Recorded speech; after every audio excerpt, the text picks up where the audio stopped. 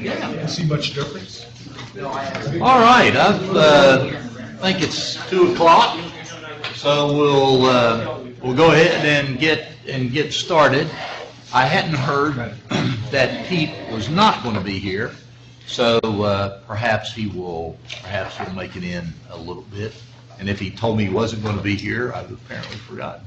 But for those of you that have joined us here at the Research Council, welcome. Online, you're watching at route29solutions.org.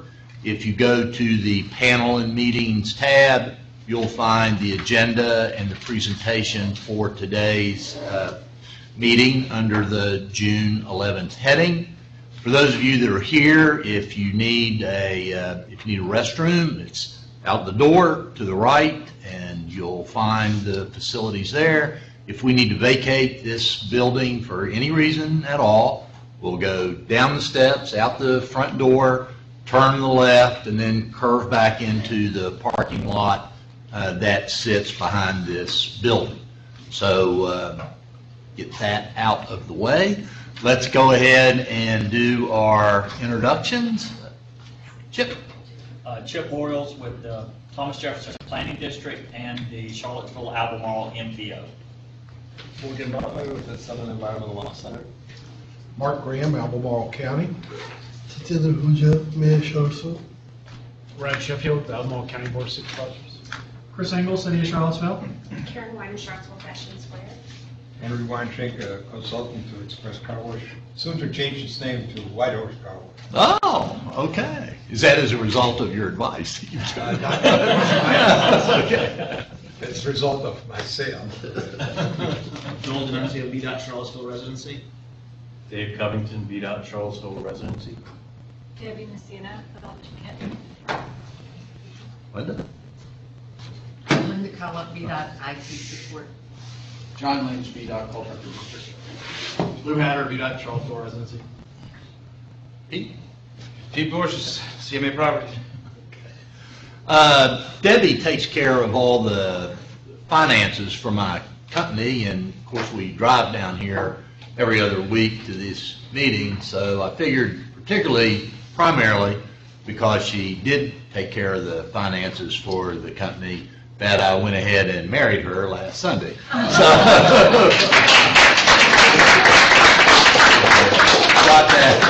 we got that taken care of. Some things aren't changed. So, yeah, exactly.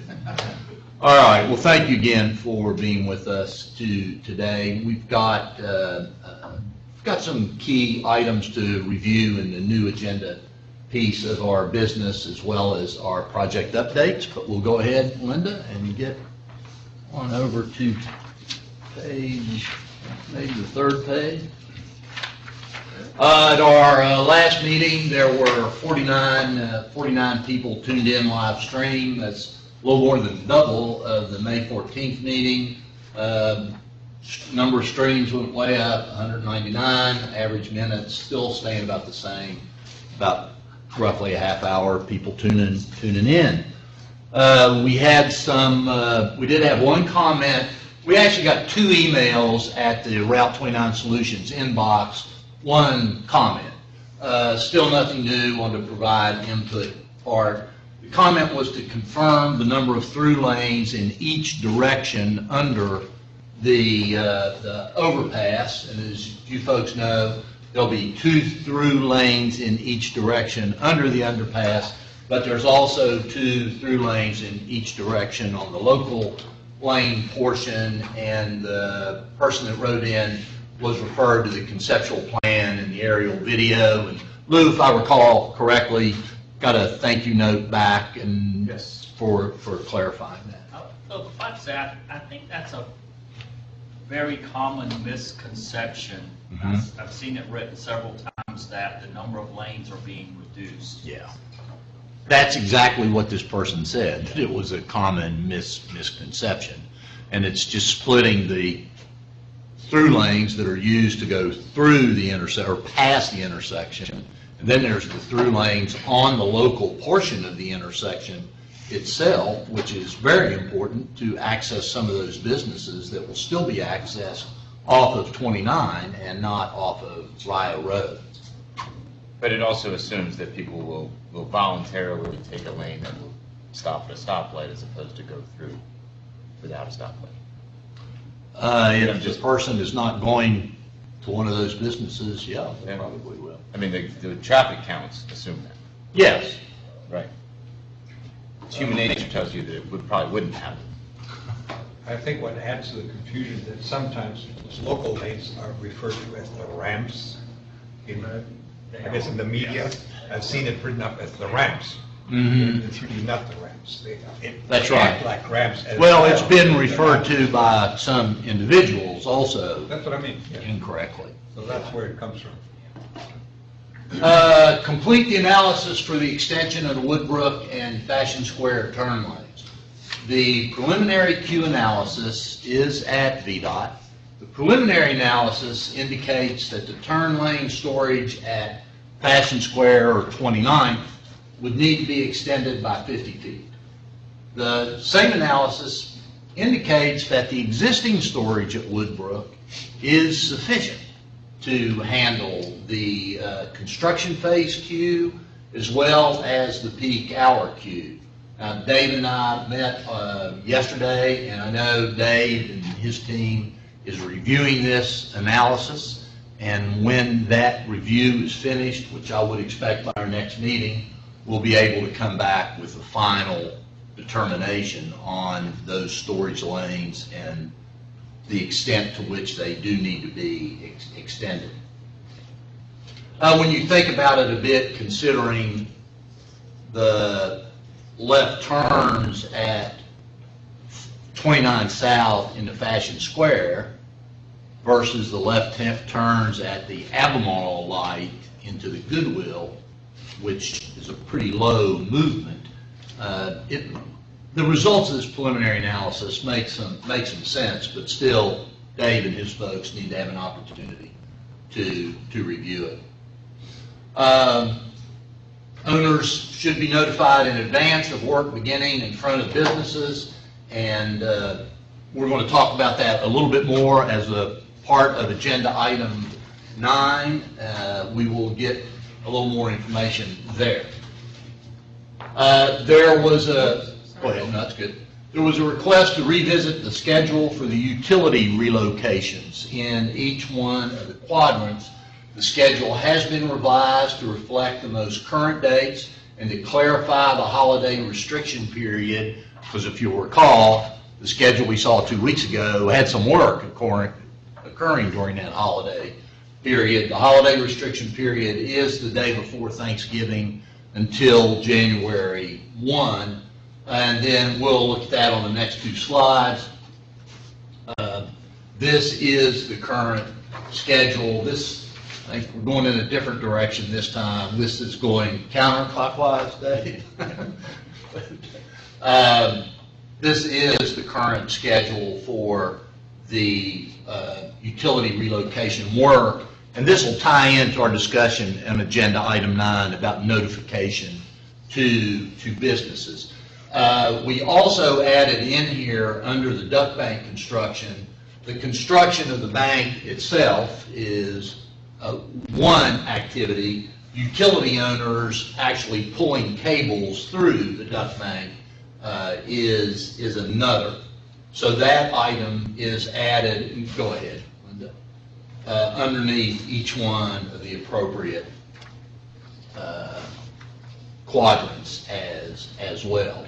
Dave, did you want to add anything to that particular item? Yeah, and part of why this schedule has changed since our last meeting, I believe yesterday or the afternoon before, I can't remember exactly, I think it was afternoon, Tuesday afternoon, we received a baseline schedule from the design builder. And what the baseline schedule is, it's a schedule of the entire project, their first submittal, which we review.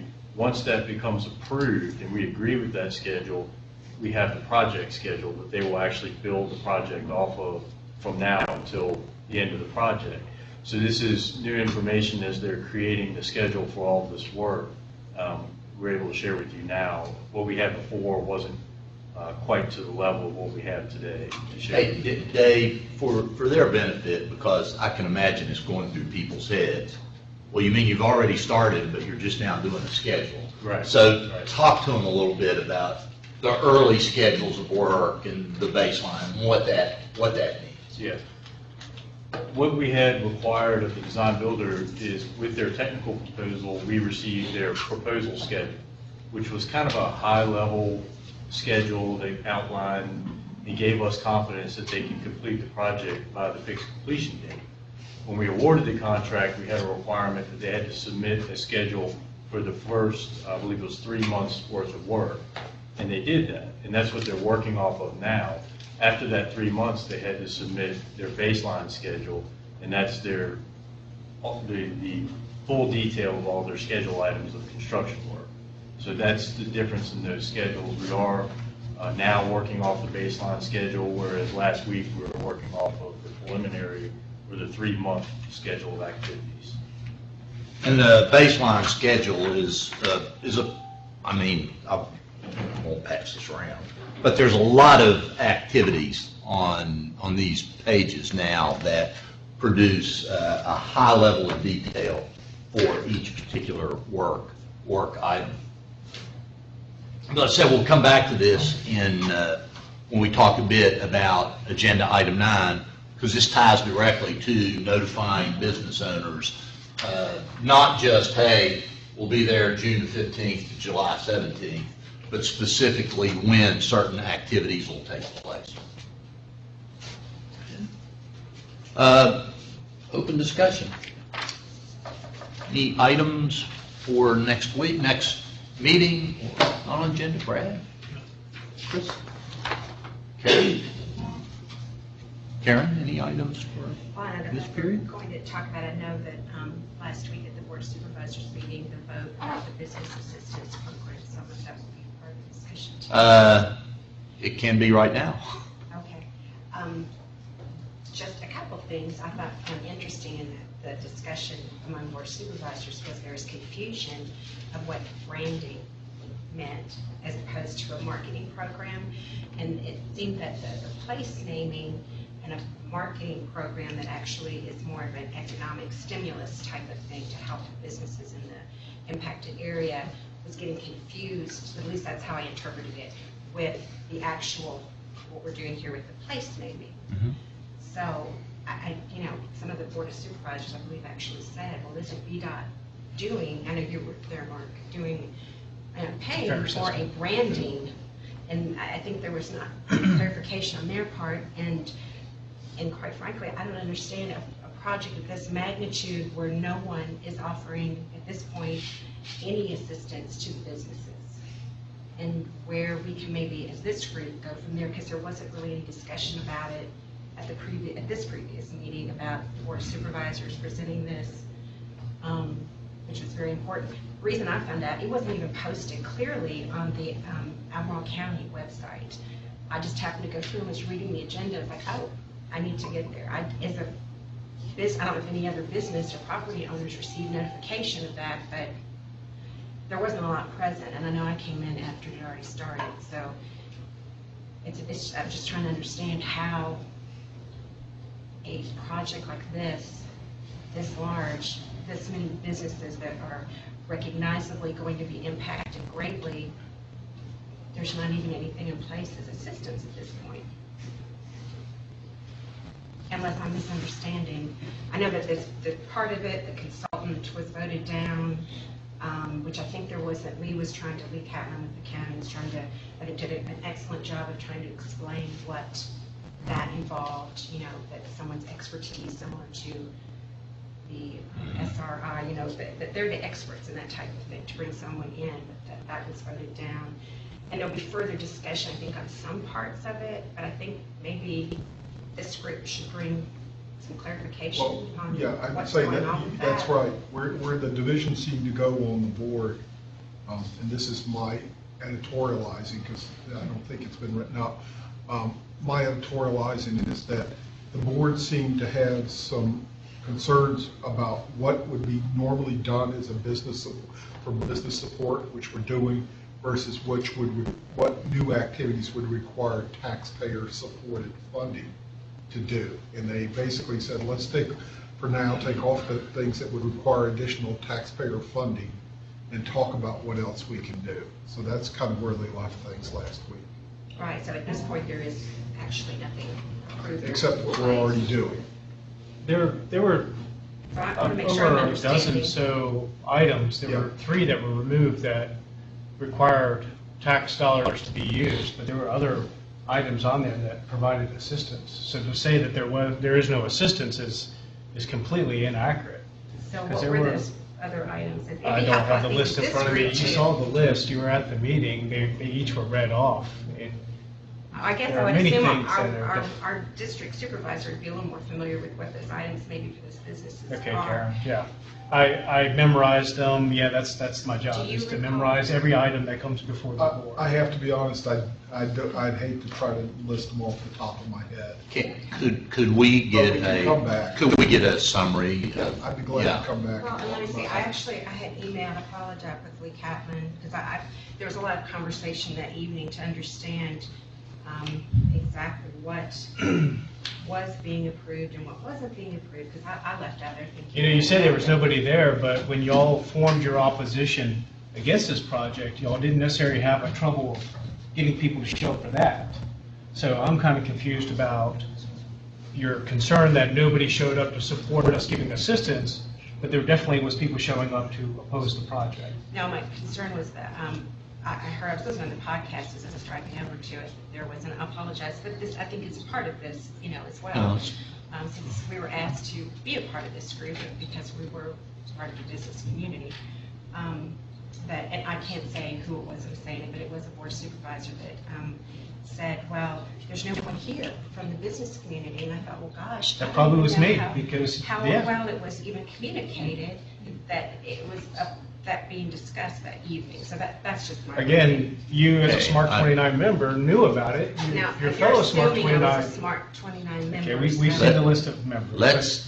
This is important, but Yeah. let's not mix the This is county's important for business Smart with 29 what and we're. our Smart 29 members. It's important for our entire community, for these businesses. It's not just isolated for these businesses. Okay, so you don't feel like it's, So I think. as members of this panel, you don't feel like it's an obligation or just a courtesy for you to help disseminate information to those businesses?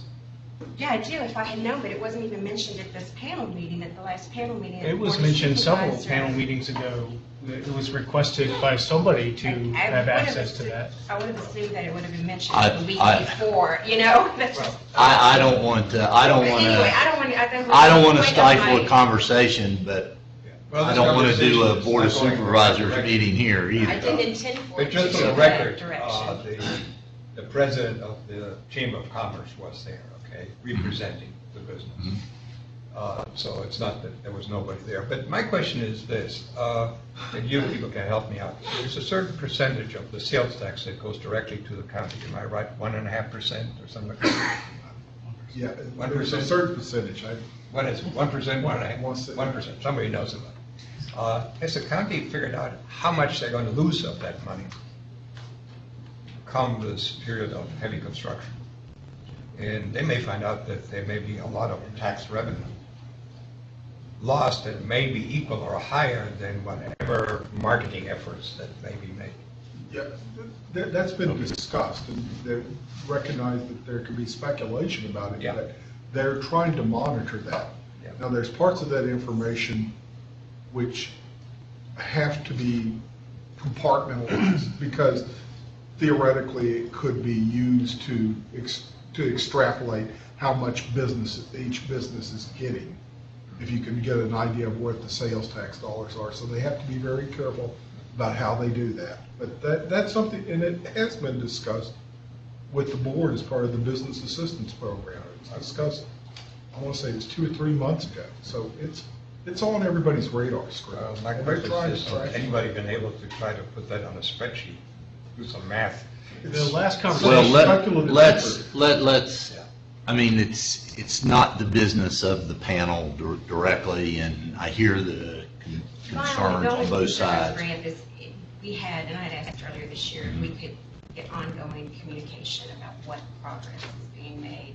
And I know, like I said, Lee had sent me what the plan was and what was presented Right. at the Board of Supervisors meeting.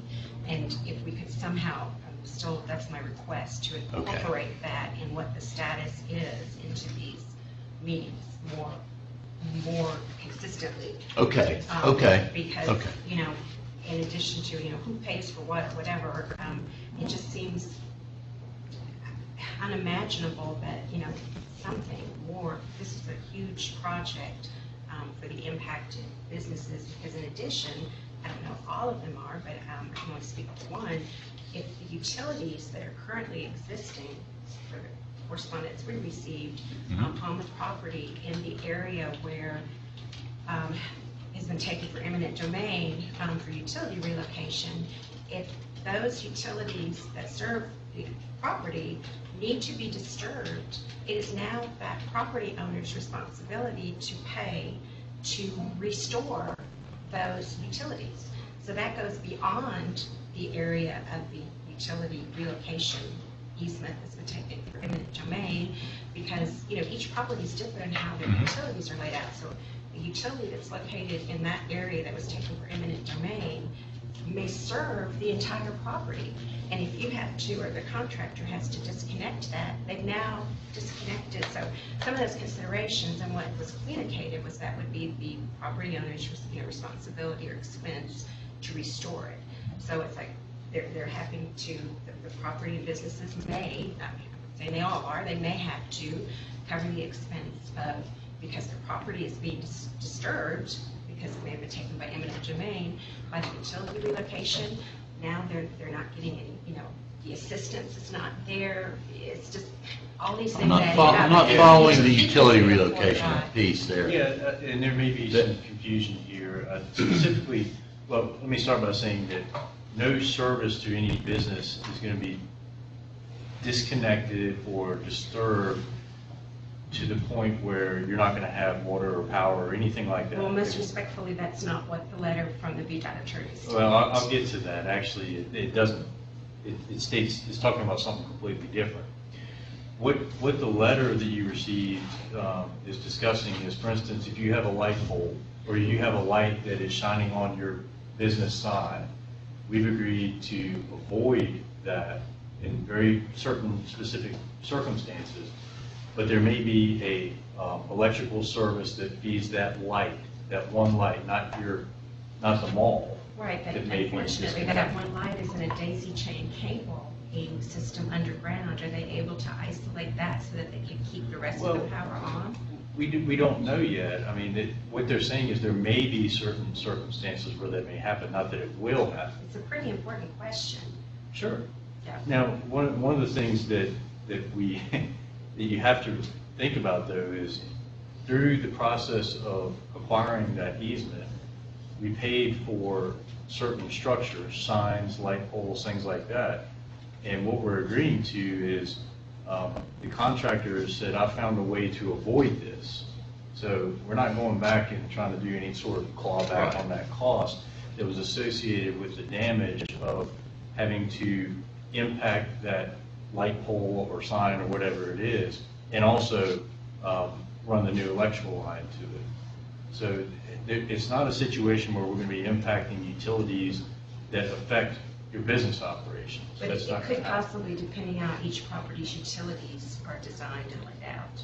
You know, if it's a small property, all those utilities, even on the parking lot, come from one electrical source. Yes. On the property. Yes. And that's not that- going to be Right, impacted. and that's, yeah, so there would have to be some type of work done. And my understanding from what I received, and I'm sorry I don't take the time, we'll go next, talk about this offline, which I requested information Yes. already from VDOT, not received an answer, is how the rest of the other electrical utilities will not be impacted. You know, how that's going to be isolated. So that was, yeah. And so it should be considered overall for all the properties, they're going to have all these expenses. And possibly. Well, And the business assistance piece of it, as our group, just back to my original, we need to keep this on the forefront in talking about what's being done and what the status is. That's Well, if my you have only questions request. about the That's my Board only of request. Supervisors' decision, bringing it up at this meeting seems almost disconnected to actually bringing it up to the 6 supervisors instead of just me.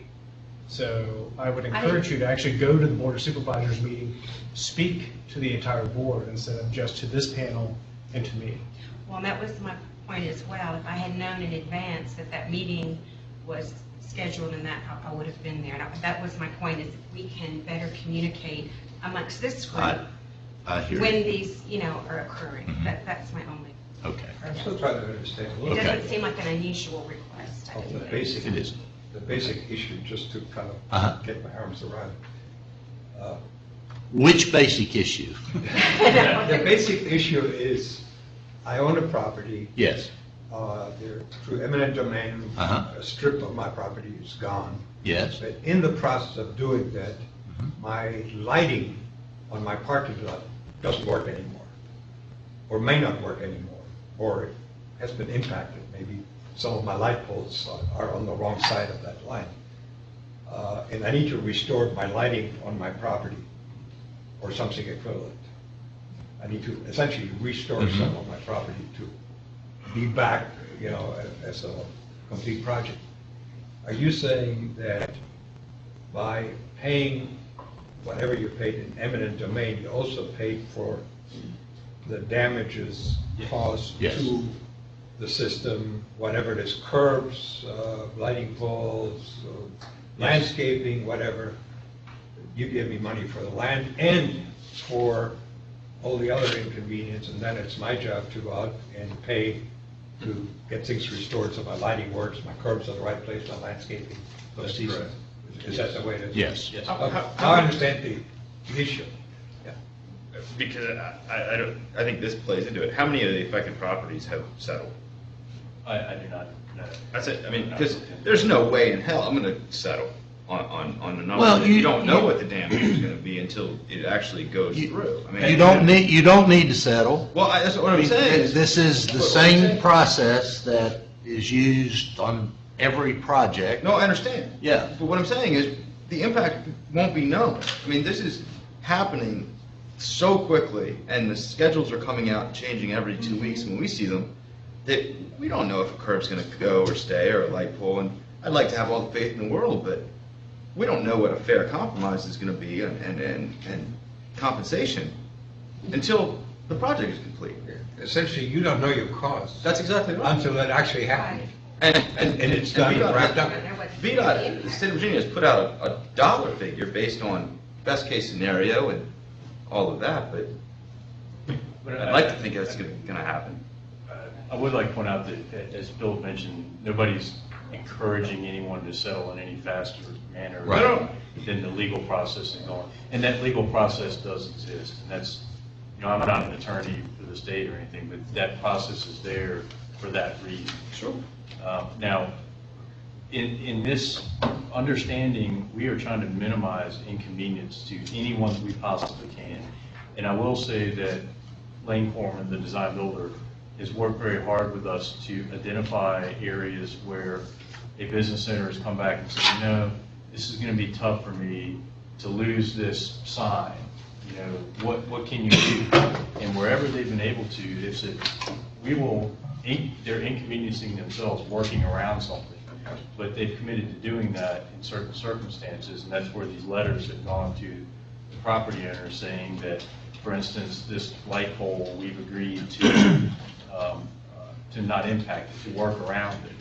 Now, one thing also to consider is that we don't have the plans for certain properties, like overall, and I'll use them all as an example because it is pretty fitting. We just don't have all the electrical plans for every wire that is located on that property. And in most circumstances, in fact, right now, in the excavation that we looked at yesterday, there are suspended utilities that are not being disconnected, that they are working around. There are electrical service lines, and they do take great care because they don't want to have to go in and fix any of that either. So they'll avoid it to all extent possible. But there might be some circumstances where a light pole or an irrigation system that they just didn't know about is damaged. Aren't the plans already for every property available from the county to see where these utilities Oh, are located? no, Or how does that work? you would like to think so, Well, but Canal originally had to be approved, No, right? I mean, it may no. have been 100 years Well, ago, but. it's part of the About problem. zone And in talking to those property owners, the consistent message is, this isn't representative of what we know. But Dave, I think, unless I'm wrong here, yeah, there are individual utility lines of different sorts suspended, every well suspended, buried underground. If one of them were unknown, but were disturbed and severed Yes. within the easement area, then it needs to be repaired. It's not call the business owner and say, gee, sorry, we didn't know this was here.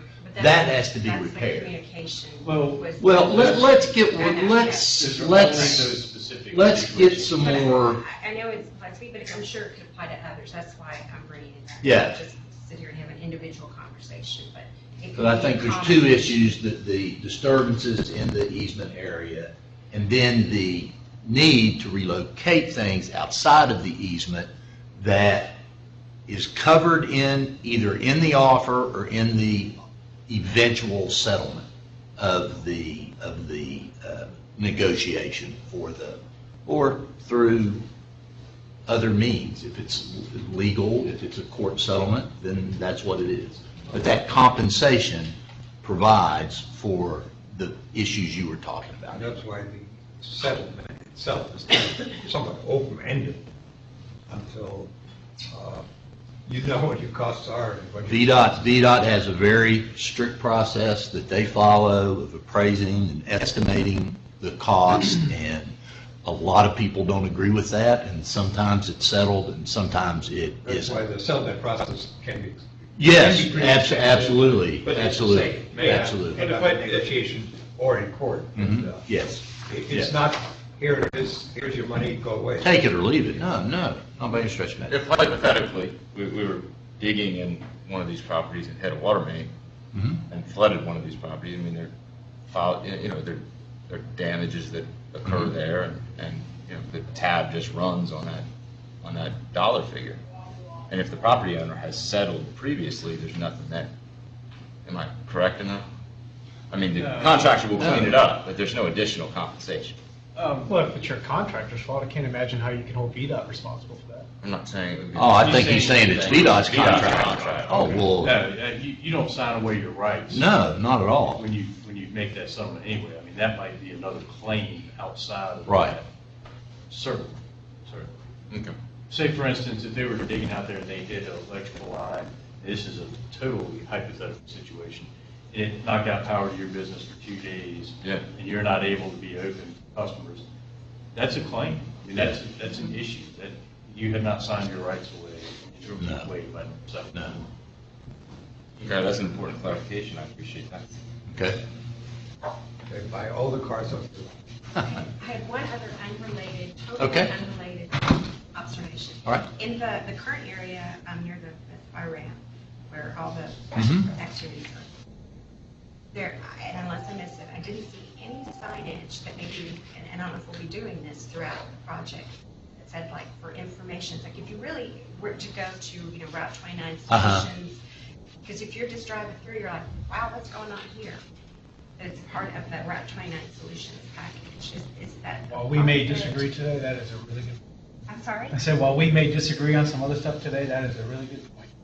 Have you noticed that? I was Because it would be curious great, I myself. mean, not a huge, but just part of the Route 29 solutions. There's project, nothing to- Route 29 Yeah, or more I hear you. information, you know. That's a good point. We had billboards in Madison. Yeah, We we don't don't have need a a little billboard, even just a sign sign, up. right, you know. If you drive to Madison, you would know what was going on.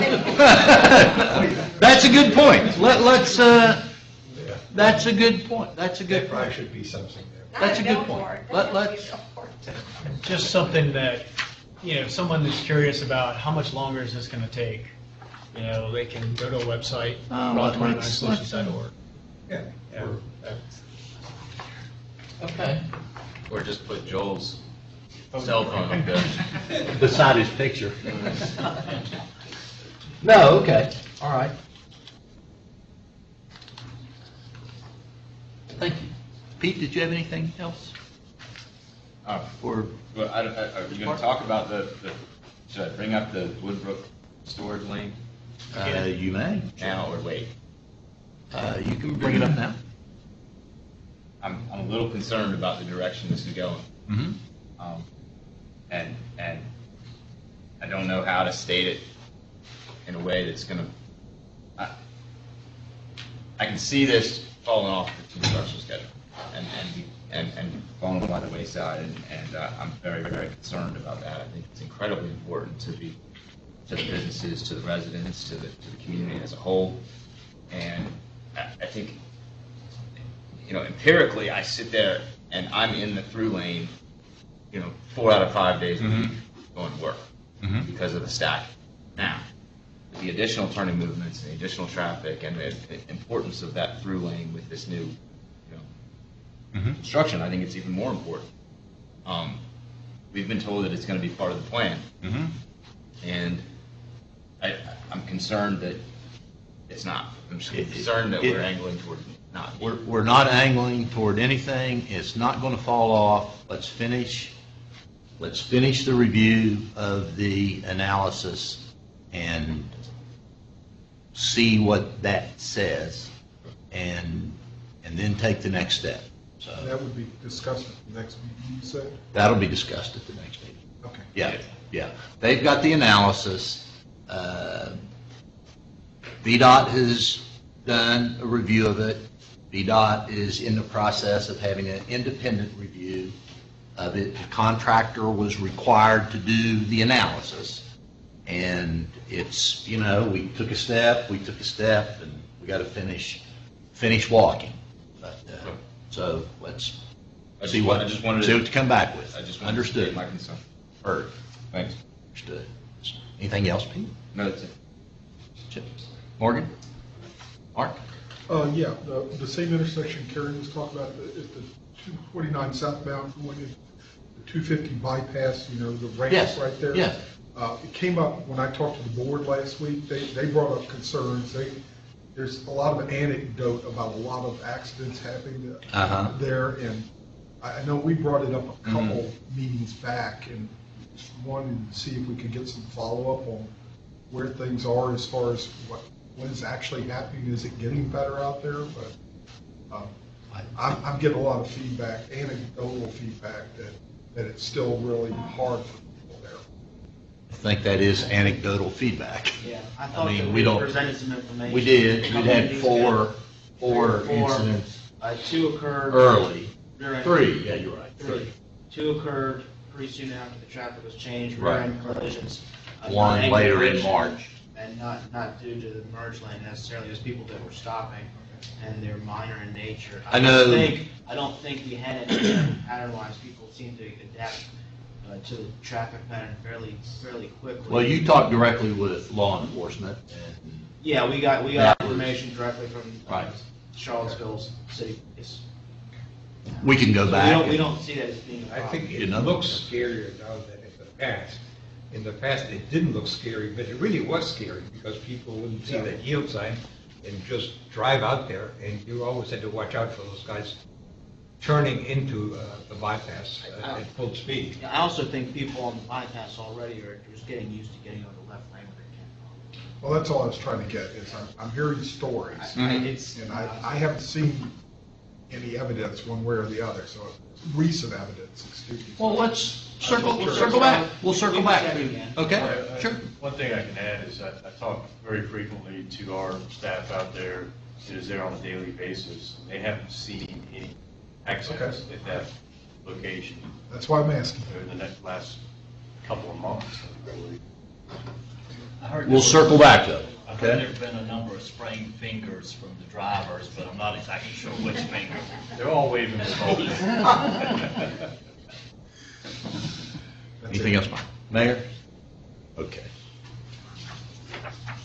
All right, our submission schedule, as you know, the 60%ers came in early, I guess late the evening before our last meeting.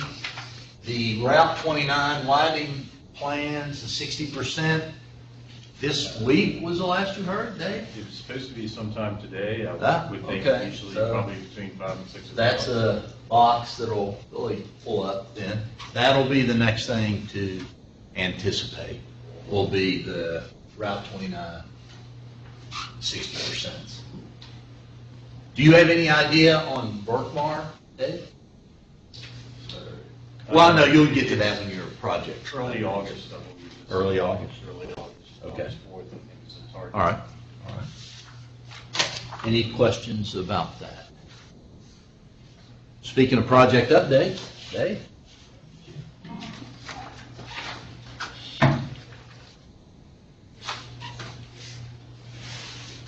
Okay, we'll start with the 29-250 interchange project that we just talked a little bit about. If you've driven through this week, you've seen a lot more activity in the median. Philip, you said yesterday it looked like a bunch of ants running around out Boy, there. there were, yeah. Yeah, so that's a continuation of the installation of the storm drain system.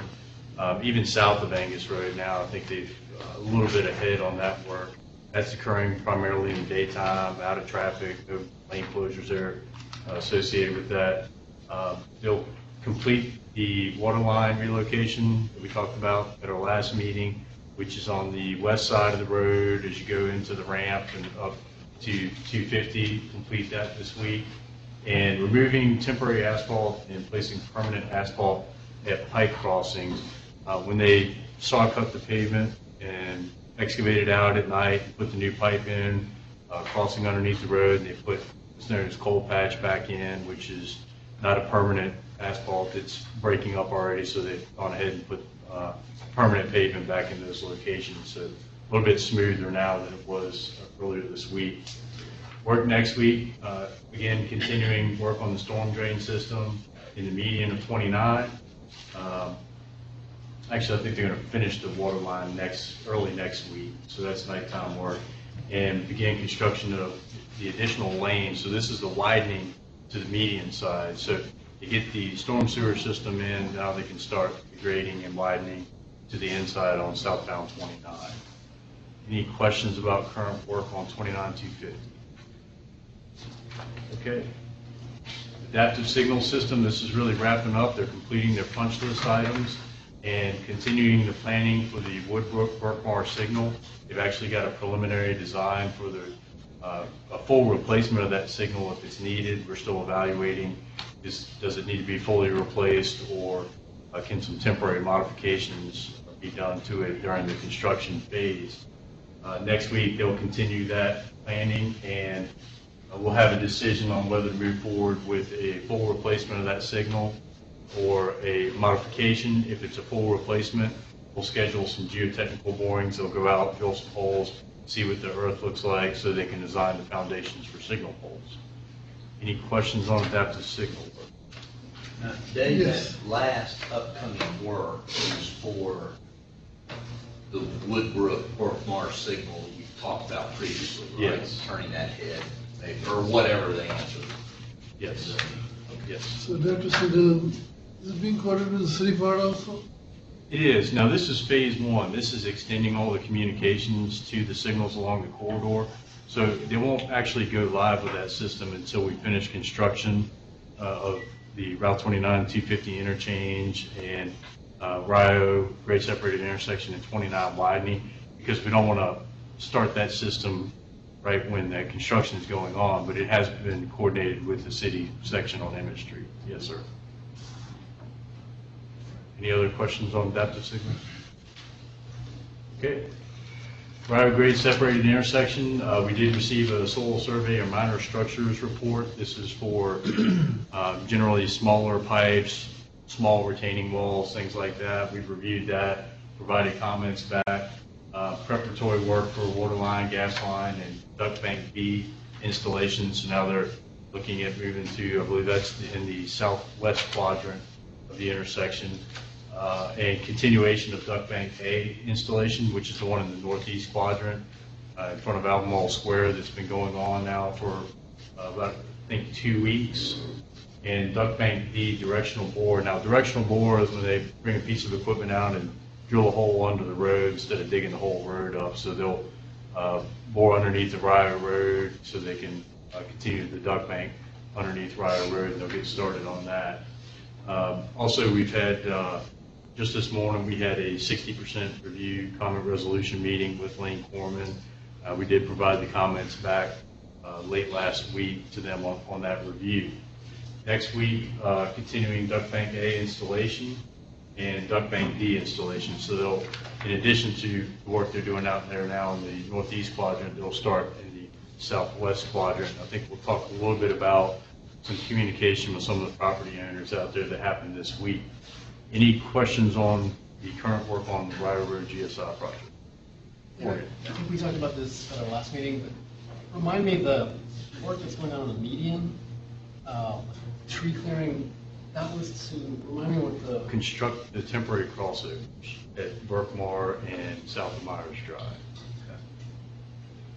So they had to clear those trees. They did it while their, I think it was Fitzgerald was their tree cutting company, and got those out of the way so Fitzgerald can move out. I believe that they've cut almost all the trees and shrubs that they will for that project so far. There's a couple of them on property that hasn't been acquired yet, but not extensive. But that work is being done with temporary crossover. Yes. That wasn't related to any of the utility work? The tree cutting? Yeah.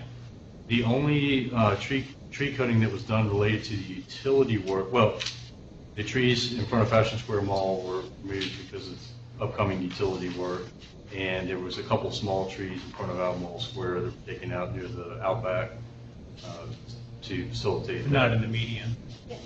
Median up in front of, That's for the Berkmar crossover. That wasn't for utilities. oh, Yeah, because those utilities that are in the median will stay in place until the new utilities. I had heard that it was for utilities, so I just want to get clarification. In the median, it was for the U-turn and the Yes. crossovers, but not for utilities. That's right. No, all the utilities in the median will be left in place until the new utilities are installed, so that they can do a quick switch over to the new utilities, and then those just are abandoned, the ones that are in the median, or excavated out during the construction of the project. Okay, any other questions on Rio? All right. 29 widening work this week. They've continued with utility test holes using nighttime lane closures. That'll probably continue on for a few more weeks. There's 1.8 miles of utilities to locate out there, so that's a pretty extensive process. As Philip mentioned, we are expecting to get the 60% plan submittal sometime today. I expect it'll probably be 5 or 6 o'clock this afternoon. We will put that up on our website and send notification. We can print plans just like we've done. Actually, it'd probably be a good idea to get a head count of anybody who'd like to receive half-size set of plans like we've done with Rio. We should plan on the same 5. Okay, Joel, can you write that down for me? We got 1, 2, 3. I know. 5. All right, 5. Very good. Thank you. Usual suspects. Also, we've received the Powell Creek H&HA report. This is a stream located that crosses the 29 widening portion. This is one of the larger streams. I think it's has a box culvert, so we had a separate hydraulic report. That's H&HA's hydrologic and hydraulic analysis. So we're currently reviewing that, and also the 75% waterline relocation plan submittal for the RWSA water line is going to be replaced for the entire length of that project, so there'll be a new water line there. Work next week, again, continuation of the utility test holes with nighttime lane closures. We'll complete the review of the 60% plans next week, complete the review of the Powell Creek H&HA report, and complete the review of the 75% waterline relocation plans. So does anybody have any questions or comments on 29 widening? Okay. And Berkmar Extended, this week they are planning to clear some trees at the archaeological site. This is on the north side of the river near Rio Mills Road. Honestly, I'm not sure if they've actually done that yet this week. This has been on the schedule for a little while, but not a critical item yet. But what this will allow them to do is to actually next week begin the archaeological investigation that they're required to do at that site by contract. This is what's known as a Phase 3 archaeological investigation, where they dig a hole and they do sift tests to document what they find. Also, review the Stage 1 bridge report that's currently under review. We'll finish that up this week. The Stage 1 bridge report, we've received the plans. We reviewed those. We provided just a few comments on it. It's a fairly standard bridge. And then they submit the Stage 1 report, which is actually, we sign off and say, we've reviewed it, we agree with it, you can move forward to the next stage, and that's where we're at right now. And they're continuing the 60% design development, and I think I mentioned August 4th is the target for the 60% plans for Berkmar. Next week, they do plan to begin that archaeological investigation. We'll complete the Stage 1 bridge report, get that signed and returned back to the design builder, and they continue to work with on the 60% design development next week as well, roadway and bridge. Will those 60% plans show some of the basic architectural treatment features? Yes. Yes. And we did, you sent an email out to everyone, right, that the 60% RIO I did. bridge plans are on the website, and there's a couple of sheets on there that detail the architectural treatments of the bridge. The same thing will be in place for the Berkmar Bridge. It'll show the BR-27 rails and the stone treatment on those, on the inside and outside of the bridge. Okay, do we have any questions on Berkmar? Okay, and Hillsdale. Sure. Ongoing dialogue with VDOT on traffic comments and the second round of the bridge. That's part of this project. Preparing for a stakeholder meeting, which will be 2 weeks from today. Reviewing geotechnical boring work. This is upcoming work that will impact some of the property owners. Working with comments from Albemarle County regarding stormwater management plan and drafting an MOA. Reviewing the final plan set. Stakeholder meeting 2 weeks from today. And appraisal process continues with the right-of-way folks on selected parcels. Any questions for Chris on Hillsdale? Mark, you might know the answer to this. When this gets built, a new connection with Greenbrier will swing through what's now the retention pond, right? That alignment shifts. Is it the city or county that would be responsible for the maintenance of the stormwater pond? Well, the city will be responsible to relocate or reconstruct the facility. It'll be on, basically what happens, the facility moves from the west side of the road to the east side of the road. Right. But it will be the county's facility, and the ongoing maintenance of the facility will be the county's once it's done. Okay. And that's part of the purpose of the MOA between the city and county to determine that you need to build it to these standards and specifications, and the county maintains. The other part of the MOA is the county is basically giving the city the ability to control the erosion sediment control and stormwater management during construction. That part's actually in the county, but we've done this a couple of times on other projects where the city gives us control of part of the property in the city, or the county gives the city control for part of the property in the county. So.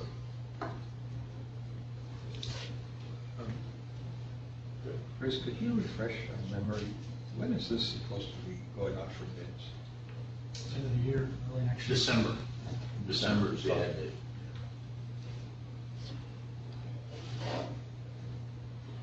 date. Dayton had a little update on the job fair. Yeah, is that on the next slide? Yeah, it is. Okay. Not a great deal of information, but we have had an update on that. They're continuing to primarily look for the right venue. They're talking to local schools and hotels right here in the area. I know Lou's working with Lane Corman on that. The first meeting is the DBE and small business outreach. So this is small companies that they would subcontract to, and trying to get them in as early as possible and talk to them in a different environment than, say, people who come in who want to maybe be directly hired by the contractor.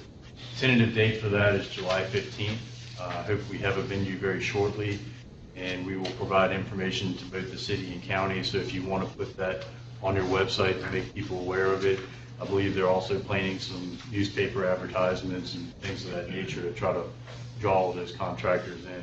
'Cause they do want Would big- VDOT be supplementing any of that advertising or posting through EVA or whatever it's called? Yeah, The database of all of your qualified contractors? That's a good question. I'll talk to our folks that handle that with the DV and small businesses. Yeah, I I know would that appreciate they it. are engaged with the design builder in this process. Yeah. They will be at the meeting. And the primary purpose of that is there may be some businesses that don't understand all the requirements that may not already be set up as a DVE or a SWAM, small woman and minority owned business. And they're there to help with that process, answer questions. There's going to be some circumstances, I'm sure, where not only VDOT or the Department of Minority Business Enterprise is assisting with that, but also Lane Corman.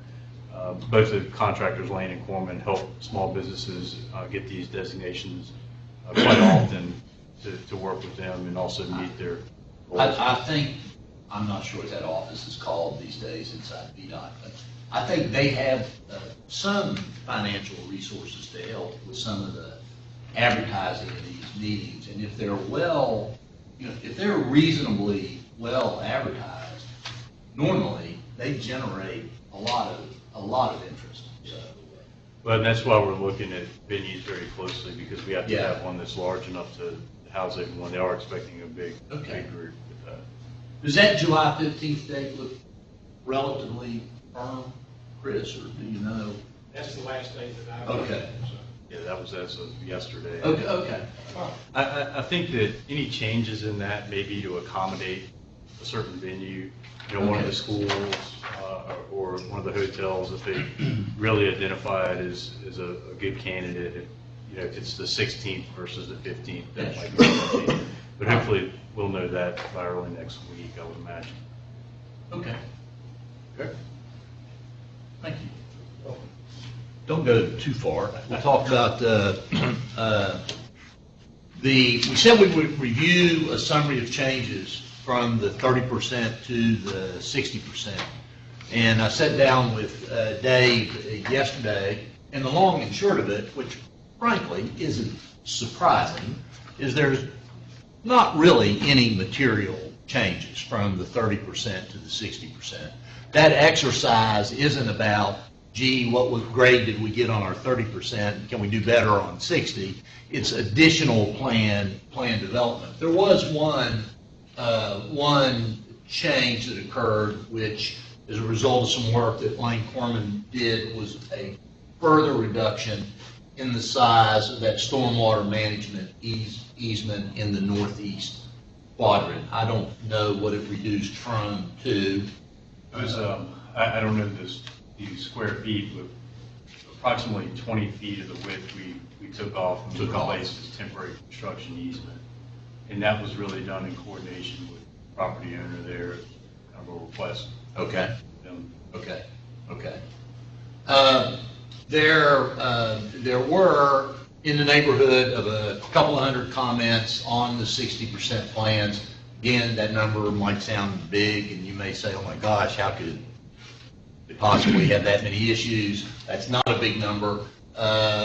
Most of these are technical clarifications that tie back to design standards, specifications, special provisions, or contract requirements. Dave and I went through the list of a couple of hundred, and a few that were important. One, and some of you all caught this, was to move the U-turn. Remember, we talked about moving the U-turn south of Myers Drive. The 60% plans that showed up north of Myers Drive, that will be moved back south of Myers Drive, and there will be no left turn allowed up into Myers. One of the comments was that all the poles for signals, lights, or closed circuit EV are to be powder coated, so they're not the bright, shiny aluminum poles. And this is an important. The utility easement can't be used later as a temporary construction easement. not without renegotiating that easement with the property owner. In other words, you get this easement, the utility easement, for the purpose of doing utility relocations. And that is an easement that there's a compensation settlement at some point for that easement. That does not mean that that same easement can be used as a temporary construction easement for the purposes of performing construction. If a utility easement were to be needed for temporary construction easement, that's a separate negotiation right there. So that is important. I know you all had the 60% plans. Some fed some questions back that we've responded to. If there are other questions or comments on the 60% plans, we I have a can talk few. about those. A lot of them may already have been taken care of. Like one of them was the crossover for near Myers Drive. That I looked and looked and couldn't find it. And finally I found it north of Myers Drive. Right. But since then, I gave it some thought. It was clear that we didn't want to have that crossover lining up with Myers Drive. But is it better or worse to be south or north? In that fact, Well, that'll start a big debate. No, it could be. It could be, and I'm not saying it is. Yeah. It could be better if it is north, so that Pete can get to his place a little bit quicker, rather than having to go all the way to Woodbrook. Sure. But I don't know. I appreciate you bringing it up and looking out for me. Whatever. I don't know. I've offered our feedback and talked to Ryle Hill, extensively about it, and our concern is that in light of traveling through more construction, all of the Ryle Hill patrons and employees will start to make that U-turn and turn up into Ryle Hill. So you prefer it to be... I think the overwhelming traffic that could result would be a detriment to the businesses that are in the shopping center. Okay, well, So you live there, you know better about it. The thing is, it took me forever to find the damn thing. I couldn't find it, and then finally I find it, and I said, when did it get here? And maybe it wasn't the circumstance. Some of us ask that same question. And then I may have other things that are maybe very minor, but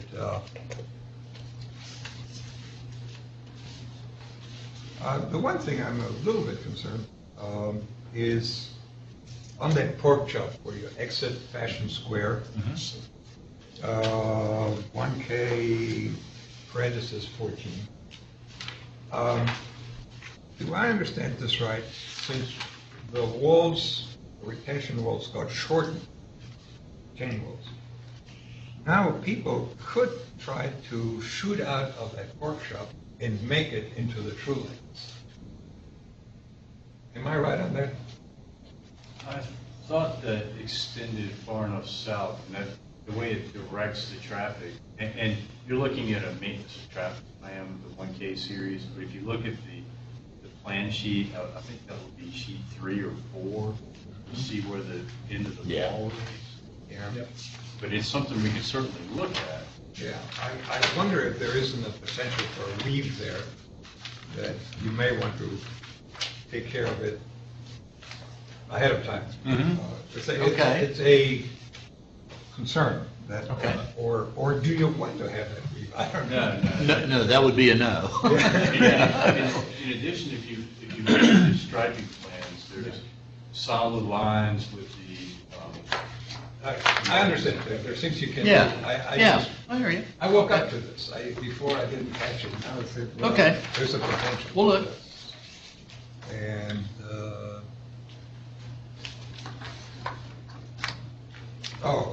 on the detour signs, which is on 1K parenthesis 37, there is that famous Route 631 that nobody knows that it's Ryle Road.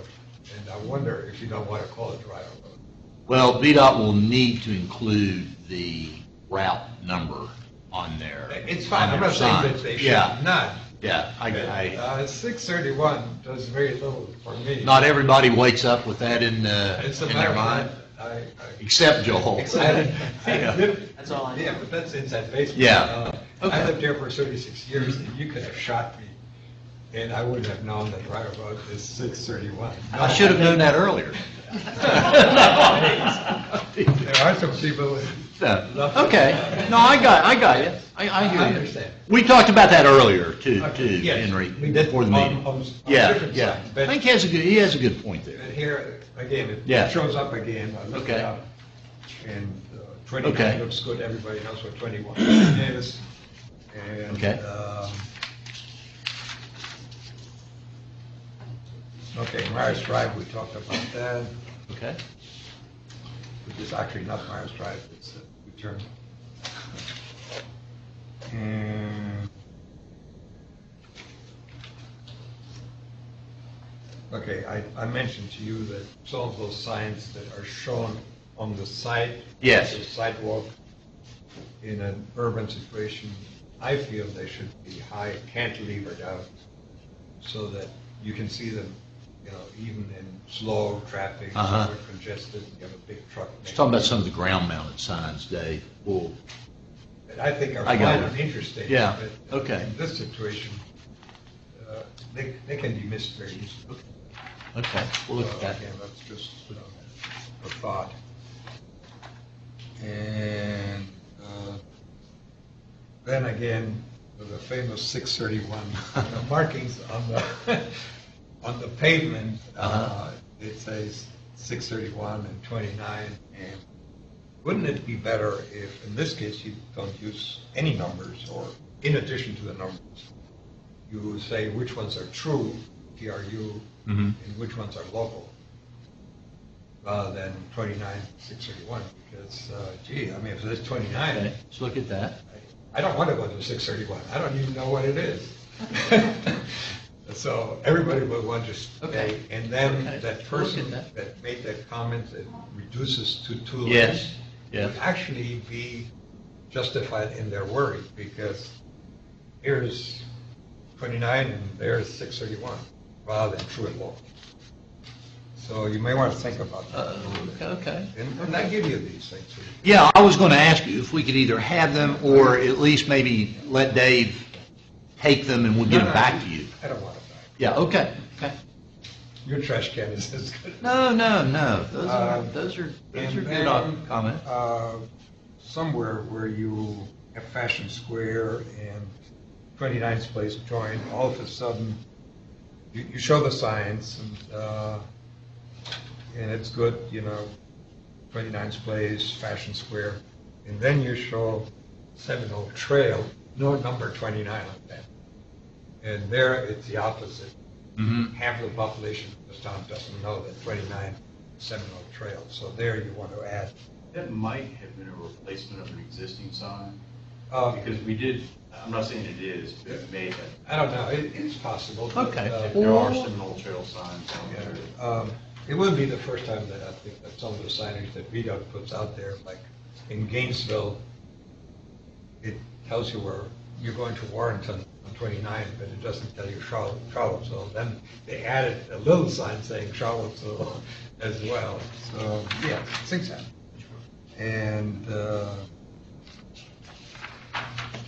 And then we come to the landscaping.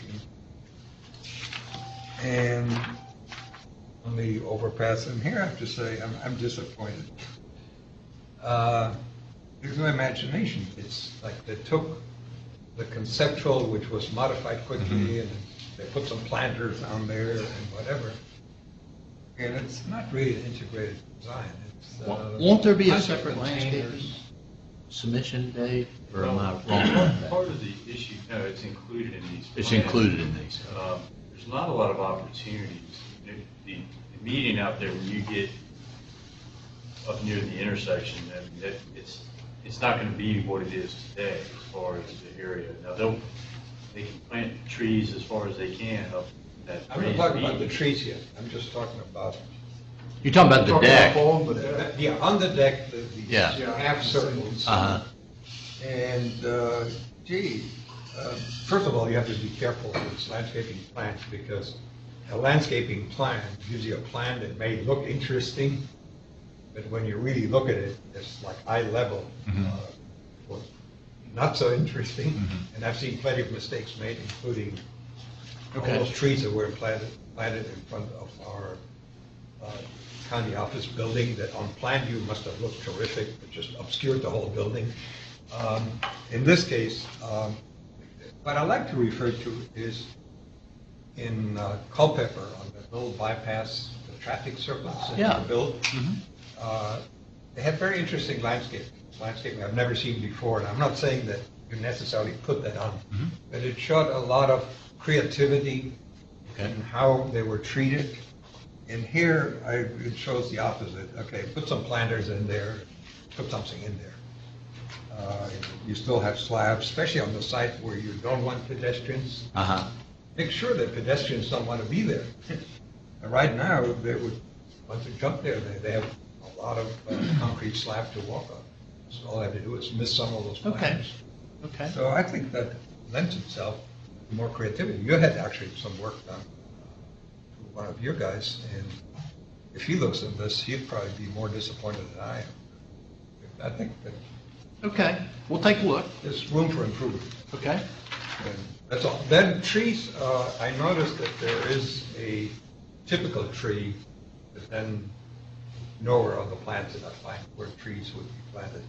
And I assume that's coming later, later submittal or something. There's not a lot of opportunities in that area to plant new trees, quite honestly, other than on private property, which we're not going to advocate planting trees on somebody else's property if they don't want them.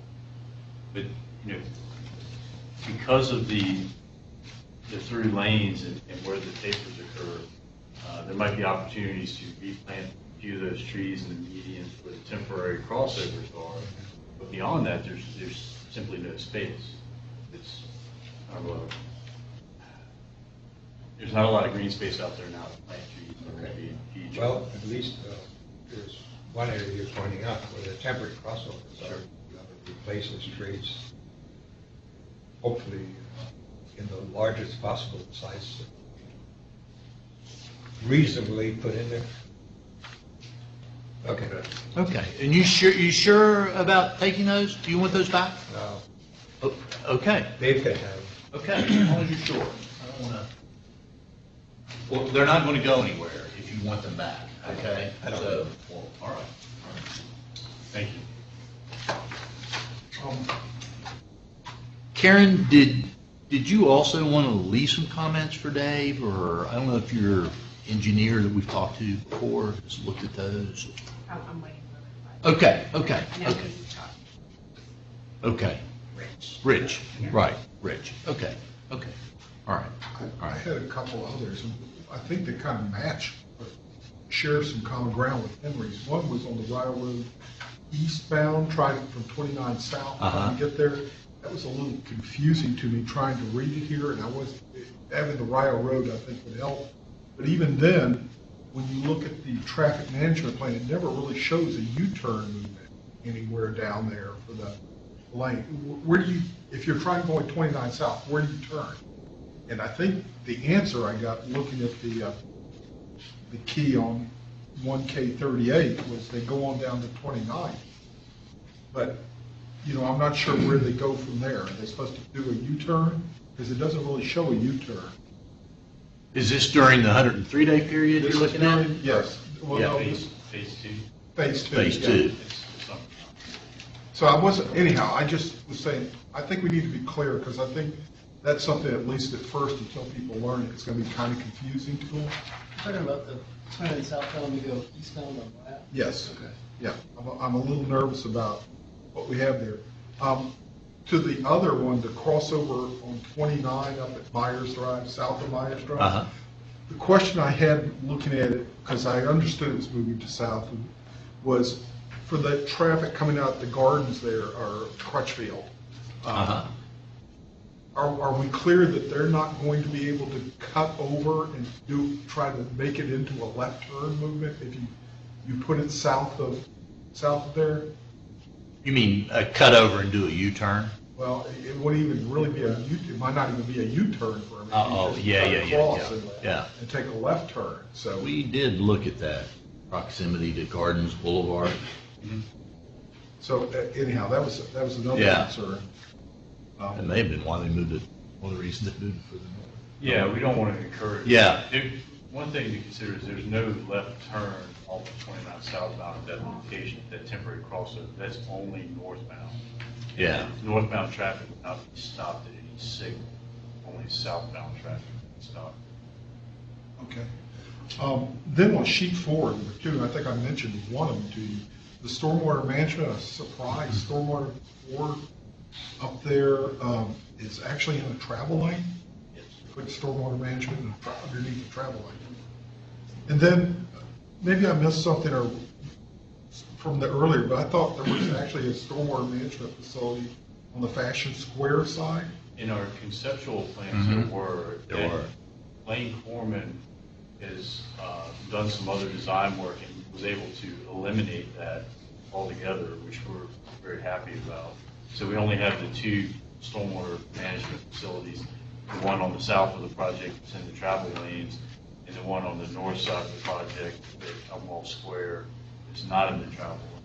So there'd be no peak flow increase going southbound on that east side. Not from the site area. They've actually, their target for reduction was 8.6 CFS, I believe, and they came in at 7.6, so there's a reduction. All right. And then just the stormwater 4 on the other side is getting that. Yes. Okay. And then I already saw you said you reduced the one on the northeast quadrant. The easement area. The only other question I had there was there's a sign right there, and there's a lot of concern with being able to replace the sign, where they're going to be able to replace the sign, just working with that property owner to make sure we get a sign location identified for them. Yes, and we discussed that with him initially. We just became aware that they're working on a new sign design, and we've got a lot of ideas, and we are willing to work with them. The only place they really can't be located is right on top of that proposed stormwater management facility. We have explained that the easement area where the duck bank is currently being constructed is fair game, because once that duck bank goes in the ground, there's no reason to ever dig it back up. Right. We're okay with the sign being located on top of it. Thanks. That's it. Thank you. Okay. Do you need any more from Mark, Dave, or it's good? And then when Rich gets some comments in through Karen, get those right to you. Absolutely. Okay. All right. Anything else on bio 60%? I'll just touch on it generally. Obviously, I'm not an engineer, so it's a little overwhelming looking at this stuff. I mean, I look at them all the time, but these are way more detailed. I just think it's really critically important that we communicate the scheduling as much as possible. We've touched on it earlier, so I'm Yes. not restating it, but Yes. the difference between day work and night work, phase 1, phase 2, and phase 3. The takeaway I took from this, other than the things we already talked about, is there's a lot that's going to happen in the leading up to this 103-day closure. Yes. And significant impacts along the way, even though the road itself isn't going to be closed. It's just a tremendous amount of impact, and so the more we can communicate about the scheduling of those impacts, I think better we'll all stand. I agree. Pretty good segue. I agree. Yeah, I agree. We're one agenda item away from getting to that. Go ahead, and thank you. Go ahead. The place naming, we're getting down, the place naming is something that VDOT is conducting and carrying forward, and we will be making a recommendation to VDOT, either collectively as a panel or otherwise. The information from the focus groups is going to be available to the county, is going to be available to the small area planning process. And if a recommendation comes back through that, we can consider that as well. But this is not being handed over to the county. We're finishing this. This isn't a get 30,000 people together and vote on a name. This is meant for businesses in that intersection. If the result is don't call it anything, so be it.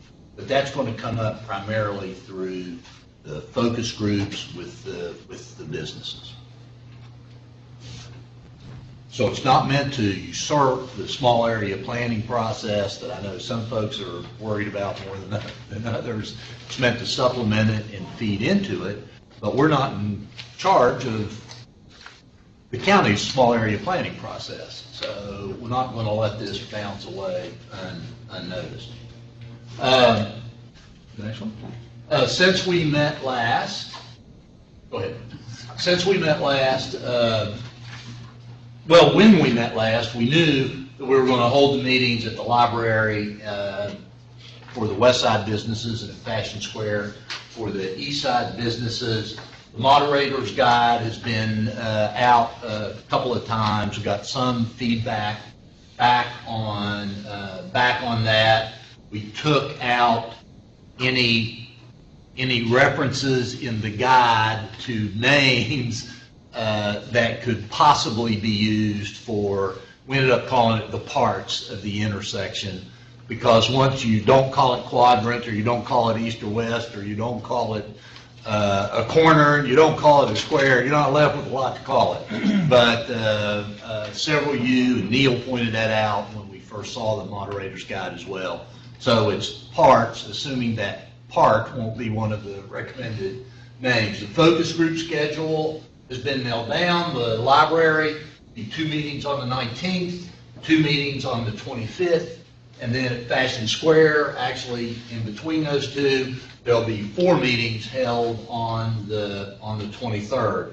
As of this morning, about 8 o'clock-ish, 53 people have signed up for the focus groups.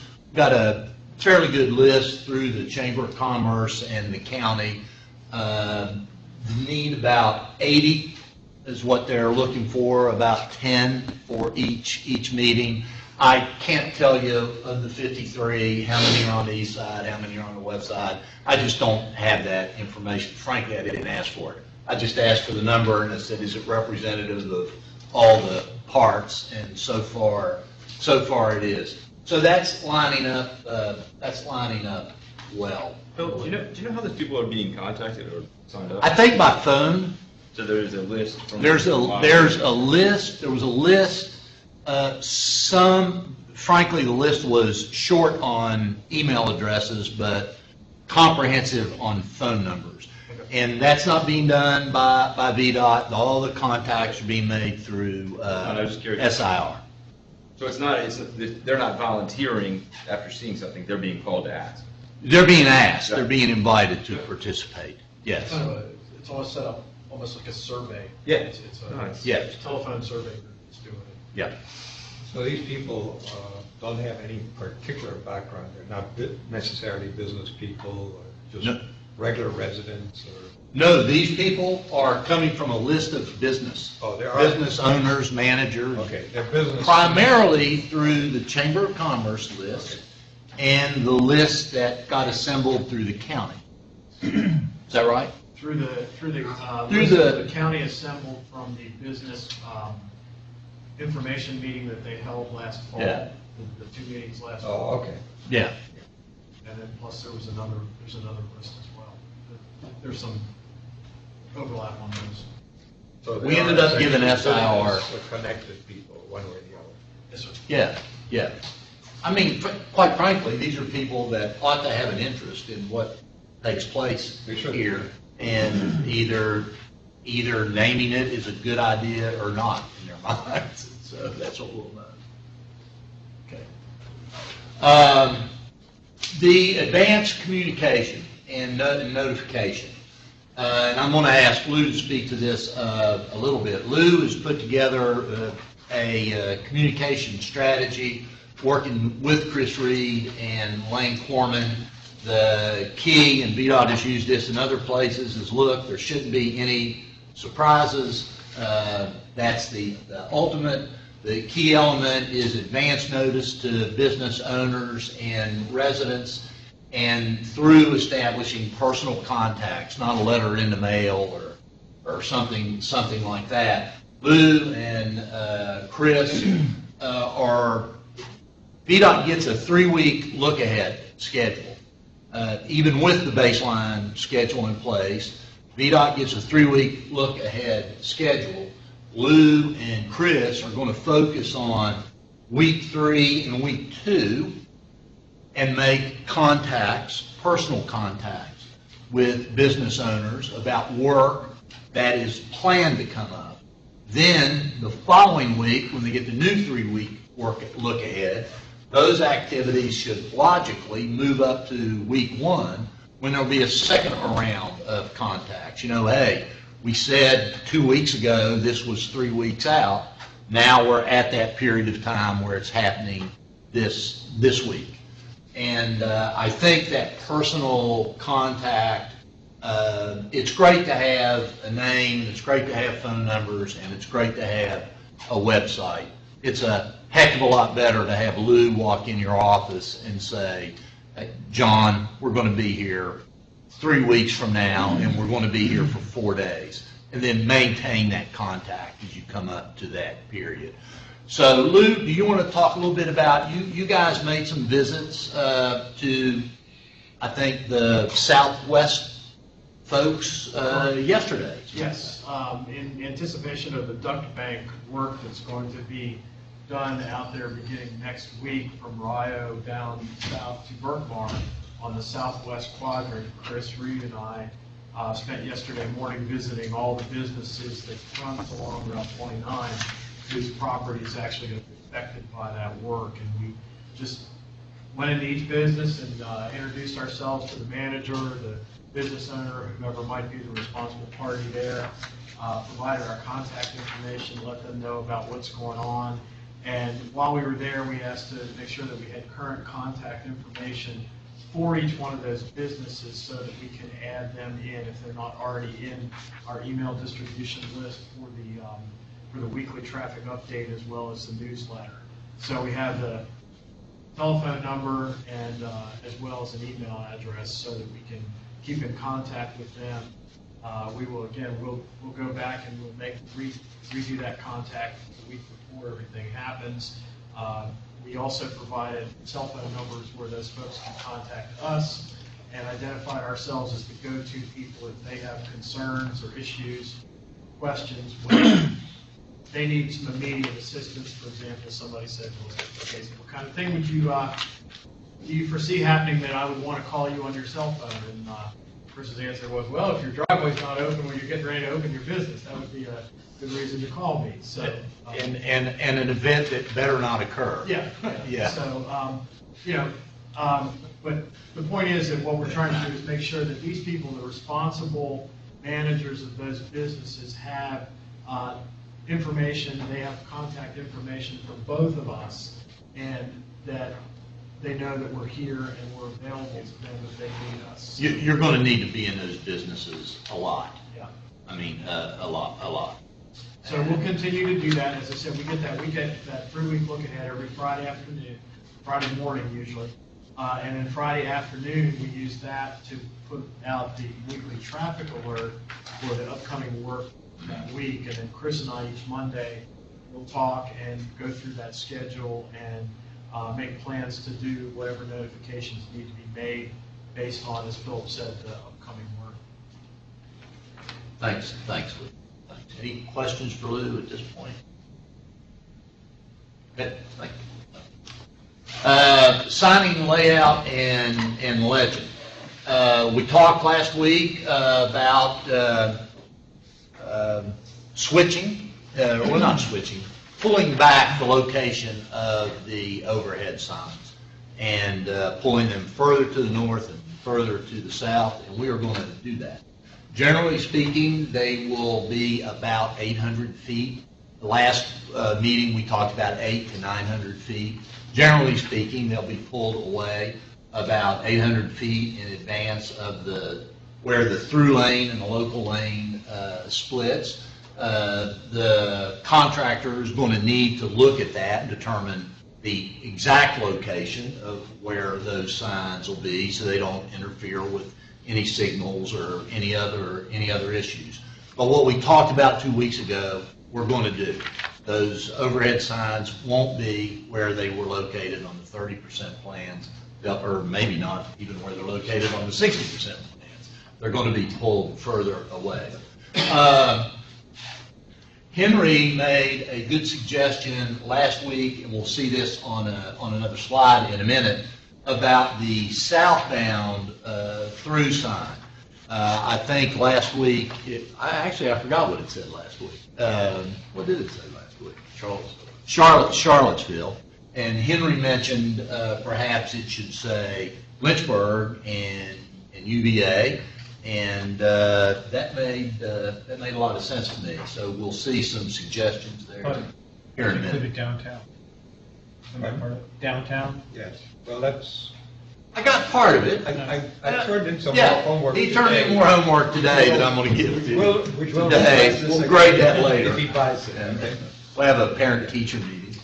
But and we are going to add a third overhead signboard to specifically designate the business intersection names and the names of the parts or the quadrants, if there are. I mean, if we end up there. Now, when we see some pictures, you're going to see names in there already, and they're just the names that we've been using consistently because I don't want to do an example that's blank. This is something different. I'm not aware of anywhere else where we've done this before, which makes me happy. But this third sign that's going to be more targeted to the intersection itself is not going to be white letters on a green background, but will have more of that Todd's look, the white letters on a blue background.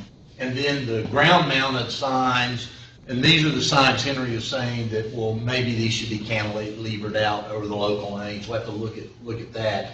But regardless, there'll still be ground-mounted signs on the local lanes in advance of the intersection. Will generally repeat the information that's on the overhead sign. Go ahead, Linda. So here the northbound, here's what the northbound would look like. Last week, we just looked at those two signs, and what would be added to that on the overhead sign, located about 800 feet away from the split of the through lanes and the local lanes, would say North 29 Washington, local and business. I think last week that just said local, and we're going to add local and business, which was a recommendation that somebody here made. Maybe, Henry, that was you as well. And then this third sign, which would be the white on blue, would say whatever the name of the area, general area is, and then whatever the name of each part turned out to be. On the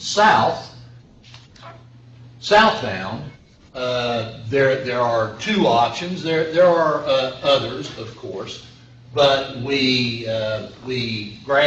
probably violated some rule, but we grabbed a logo from I almost said that other school's name, from UVA. I did not have the courage to do the little sign. I had one of these fixed up with Virginia Tech on it, but I didn't think that would go over too well. Plus, then Debbie reminded me that it would be posted online, and that may not be too cool. So we would have on the southbound sign something like this, Henry, which Lynchburg made sense. Debbie and I went out and looked at the signing at Hydraulic Road and at down at 29250, and we'll see that in a minute. This would be the local and business sign with Henry's number 631 on there. And then this would be the business sign or the local sign for the opposite direction. What was left at the northbound is now on the right side, and what was on the right side is on the left side. We looked just quickly at another option, go ahead, which just kept the word Lynchburg down here, moved the UVA logo up, which, go back for a minute, Linda, just take a look at the size of this sign. Helps keep the sign a little smaller, which may or may not be of concern. Frankly, I like to see them small because they're big signs already.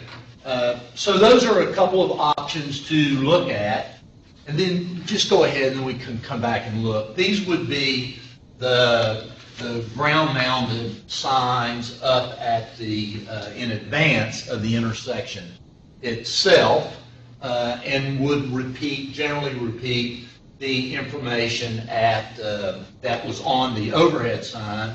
And I think Dave and I talked about this yesterday, and Henry brought it up this morning. On these signs, there would probably be some arrows, and not just say next left or what, but there would probably be some arrows. And then it helped me to leave here when we left last time, and Deb and I drove through through the area. So driving toward Hydraulic, this is the signs that are up now at Hydraulic. And, you know, John, to me, this is just something that I thought, it seems a little redundant. It seems like there's one more sign up there than you need. But that's another issue. And then down at 250 and 2029, this is where the current sign, and I know these are just pictures while we're driving through, says South Business 29 and the UVA logo, and then Lynchburg, Stanton, and Richmond. Henry had mentioned this morning too, Dave, that perhaps back on the 29 sign, we may want to indicate to Interstate 64 on there as well. That's something we can talk about and look at. So that's where we stand on this issue of where the overhead signs would be. They're not going to be a couple hundred feet from the split. They're going to be about 800 feet back. We've reached agreement with our traffic folks about a third overhead sign, or maybe we haven't reached agreement. We've made a decision to do it. We've reached agreement. We're going to do it. And we're going to use the blue and white rather than the green and white to help tie together the overhead sign that says, hey, there's a business zone up here, with the ground-mounted signs at the intersection itself. I'm pleased with the way all that's developing. As you look at this, you know, Henry had some different ideas for perhaps what would be on the signs. You know, we can't go crazy with these things. It's not the purpose of it. Charlottesville isn't on a sign, but to be honest with you, I didn't realize that the name Charlottesville is not on any of the signs that are out there today. Bill, I was going to ask or bring up that point. You know, I appreciate the effort to get people to Lynchburg, but hopefully some people coming down 29 are coming to the city. Yeah. And you might be right. There might not be any signs out there today that say downtown or Charlottesville until you get to the city and our wayfinding system picks up, which is separate from this. But, you know, I'm compelled to suggest that Charlottesville be included somewhere. Yeah. And Henry, I've given away all your homework. Henry suggested adding Charlottesville downtown to the Rio Road sign. Go back, Linda, to that's any one of these is fine. But perhaps adding it to this sign. I don't know. That's just something I think we have to think through. I think what you're saying, Chris, is look, let's don't leave Charlottesville out here. Yeah, I'm not sure where it belongs. Yeah. You know, to me, I don't know that I'd go off on Ryle Road and go down that way, but Yeah. some people might. But shoot, it's up for discussion. Okay, okay, all right. That's the most direct route downtown. It would be nice if it was a little bit more user-friendly, but it is, I mean, I thought that road was being put in to take traffic off of 29. Parkway, yes. I'm sorry? It'll be direct. Parkway will be direct. The Parkway? Yeah. I mean, That's what that's the direct, I mean, that's That's why. we right to feel the that downtown mall. you need to Well, that's what you also downtown. Yeah. If you're coming from Northern Virginia, you want to come to Charlottesville as a Uh-huh. day tourist, where do you want to go? You want to go to Charlottesville downtown?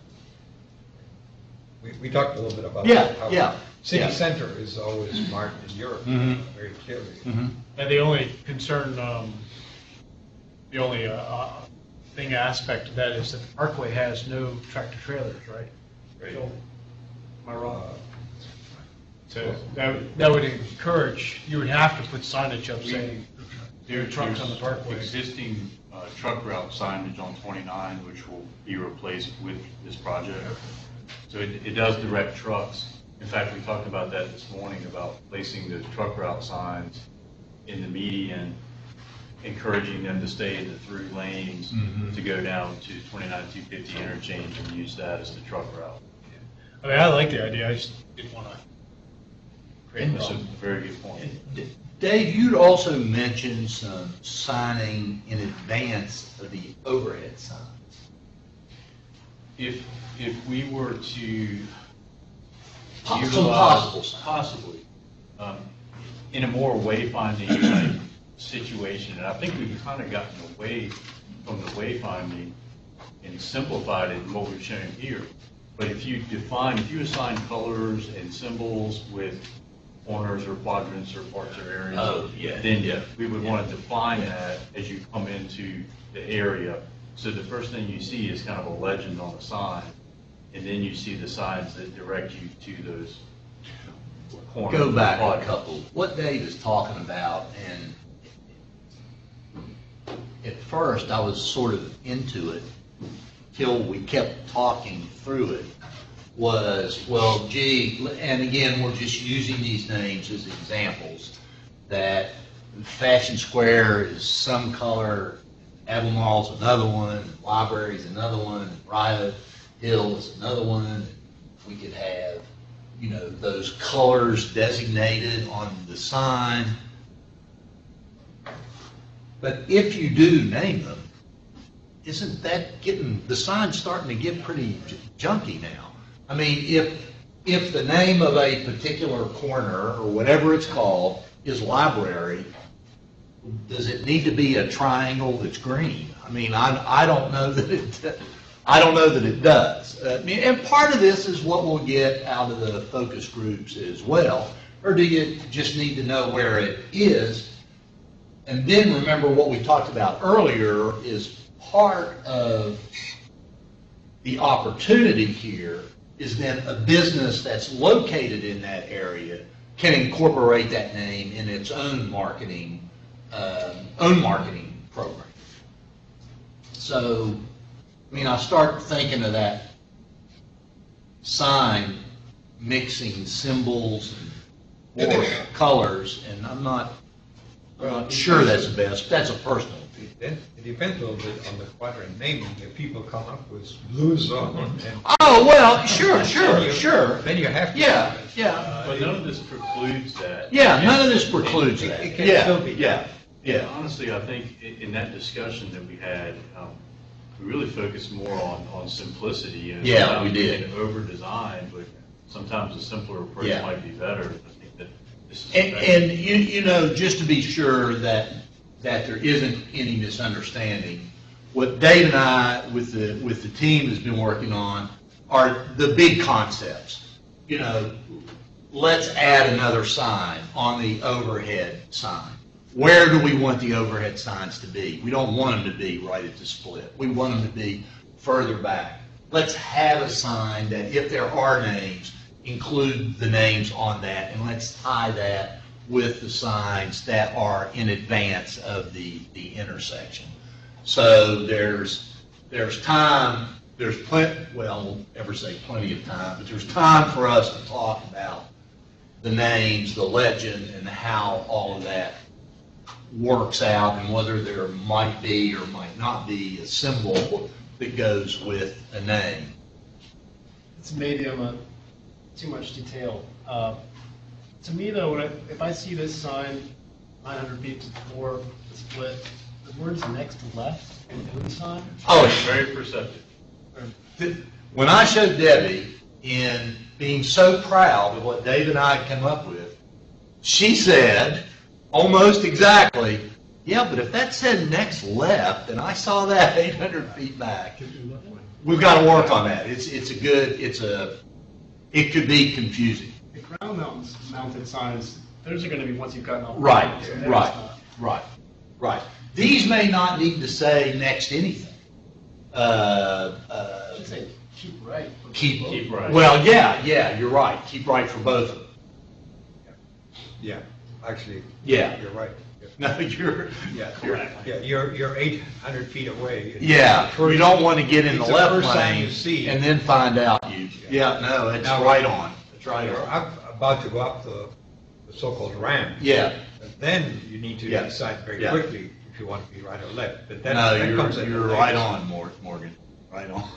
There's also probably a potential to, although the colors should be separate, but make that one sign, the two signs on the right, so you don't have to repeat 631 again and stuff like that. You also gain more real estate. Distinction there, and don't discount how unique this situation is, having a sign other than white on green on an overhead sign structure. Having that sign be a distinct sign, I think, really makes it stand out with that information. And what we have there, the other distinction with the sign in the middle is local and business at the top. That's a change since the last time we've seen this. Directing people to the local road in the business district, and then the sign to the right, how do I navigate this business district? And again, the ground mounted signs being close, right there near the split, or just after the split, or just before the split, wherever that is the most appropriate location. Having the next left and keep right helps them find those corners or quadrants. We've got more work to do here. I'm reminded of something that Pete said 2 weeks ago at our last meeting, and why we do want to keep working on this and getting this input. This is an investment. VDOT making an investment here to do something other than kind of what we're used to doing, which says, hey, you're on a road and there's another one up here.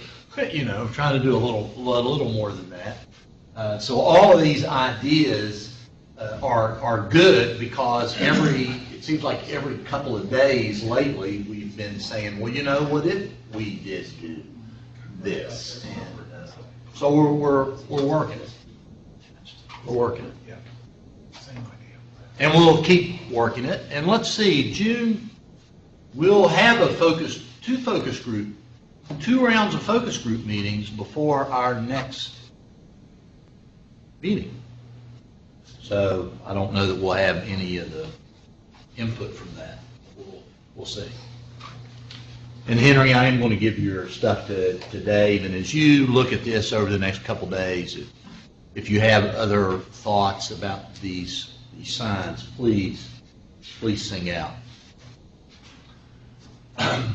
New business and unless there's anything else on the signs, new business and wrap up. Mayor, any?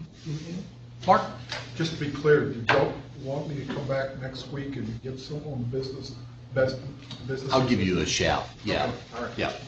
That's a big yes. Chip? Pete? Henry? Karen? I did have things. I had seen on the news just in the last week or so. I think it was at McIntyre Park, maybe. They're getting some changes. But anyway, I think they called it a dig day, where they went out because they were going to be clearing out. Yeah. Landscaping to make way for botanic or something that's coming along.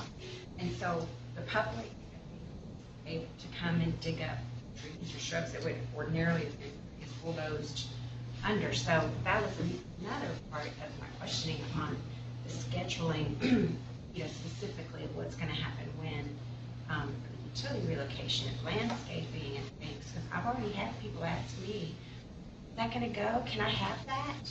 Can I dig that? So if we know in advance, and some things could be saved. I know I went out, one morning and a beautiful holly tree was gone. I didn't know it was going to be gone. It's like maybe someone could have, that might have been too big, but they're shrubs, and that could be the same situation up and down the corridor. If we have a more detailed schedule, advance notice. Lou, are you?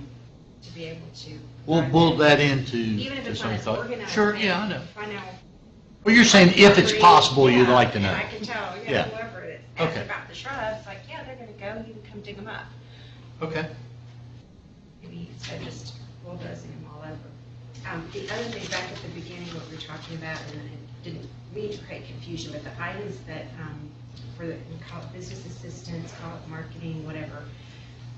It was the marketing campaign, the matching grants, the workshops and mentoring that weren't approved, and those are the items that really, again, it's something that's really important with a project of this magnitude, the impact of businesses. So marketing communication workshops were on site for the businesses to help them learn how to create customer loyalty, social media, marketing planning, brand building, advanced workshops, a survey that was not approved, consulting and peer mentoring on positioning strategies for a slowdown, expand your sales channels, share cost, cut unnecessary inventory, just business planning, that was not approved. A collective marketing campaign, including the creation of a group website and regular advertising of construction updates and business access using a quadrant approach. Also included advertising templates for the businesses, that was not approved. A matching grant for business-specific construction-based advertising applicants, but that was not approved. So that type of marketing and communication, there's business assistance, it takes on different forms, but that core piece of promoting the businesses, the area, communicating what's going on. It's right now, it doesn't look like we have anything like that. So that's just a big concern over how that's going to be developed as a kind of an umbrella, not just business by business with 100 signs out on the road. Chris? Brad?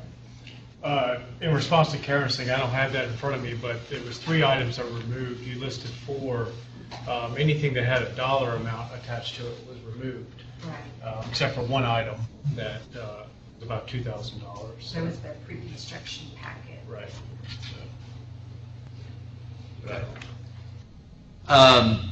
One thing I thought about, and we talked about it briefly, but if you would like to do it, and if we can figure it out, at some point, I think it would be good to either have a meeting somewhere else or meet and adjourn to look at some of this work. I mean, it's great to talk about it, but there's nothing beats. I mean, just like the little bit of time that we took out of yesterday and went out, you can really absorb a lot. I'm fine with doing that at some point if we would like to do it. The time may not be now. I don't know, but we should sit down and try to think about that, and then maybe make a recommendation to the panel here about a future meeting that we could either do it in your trailer, or and then just go out. I mean, there's plenty going on at the Best Buy ramp, and there's a lot of work starting with the utility relocation at Rio. So is that something we can plan and do, as long as you know about it in advance, so you don't wear a nice suit, Chip, or something like that. And we would need to, if we do that, we'll need to get lined up with the appropriate safety equipment, because we can't just be plodding around out there for the fun of it. Okay, all right.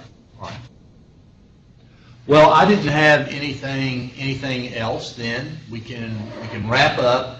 Our next meeting is June the 25th, and then that calendar would start that you had a couple of meetings ago, with our next meeting being July 16th. But we do have a meeting on June the 25th, back here.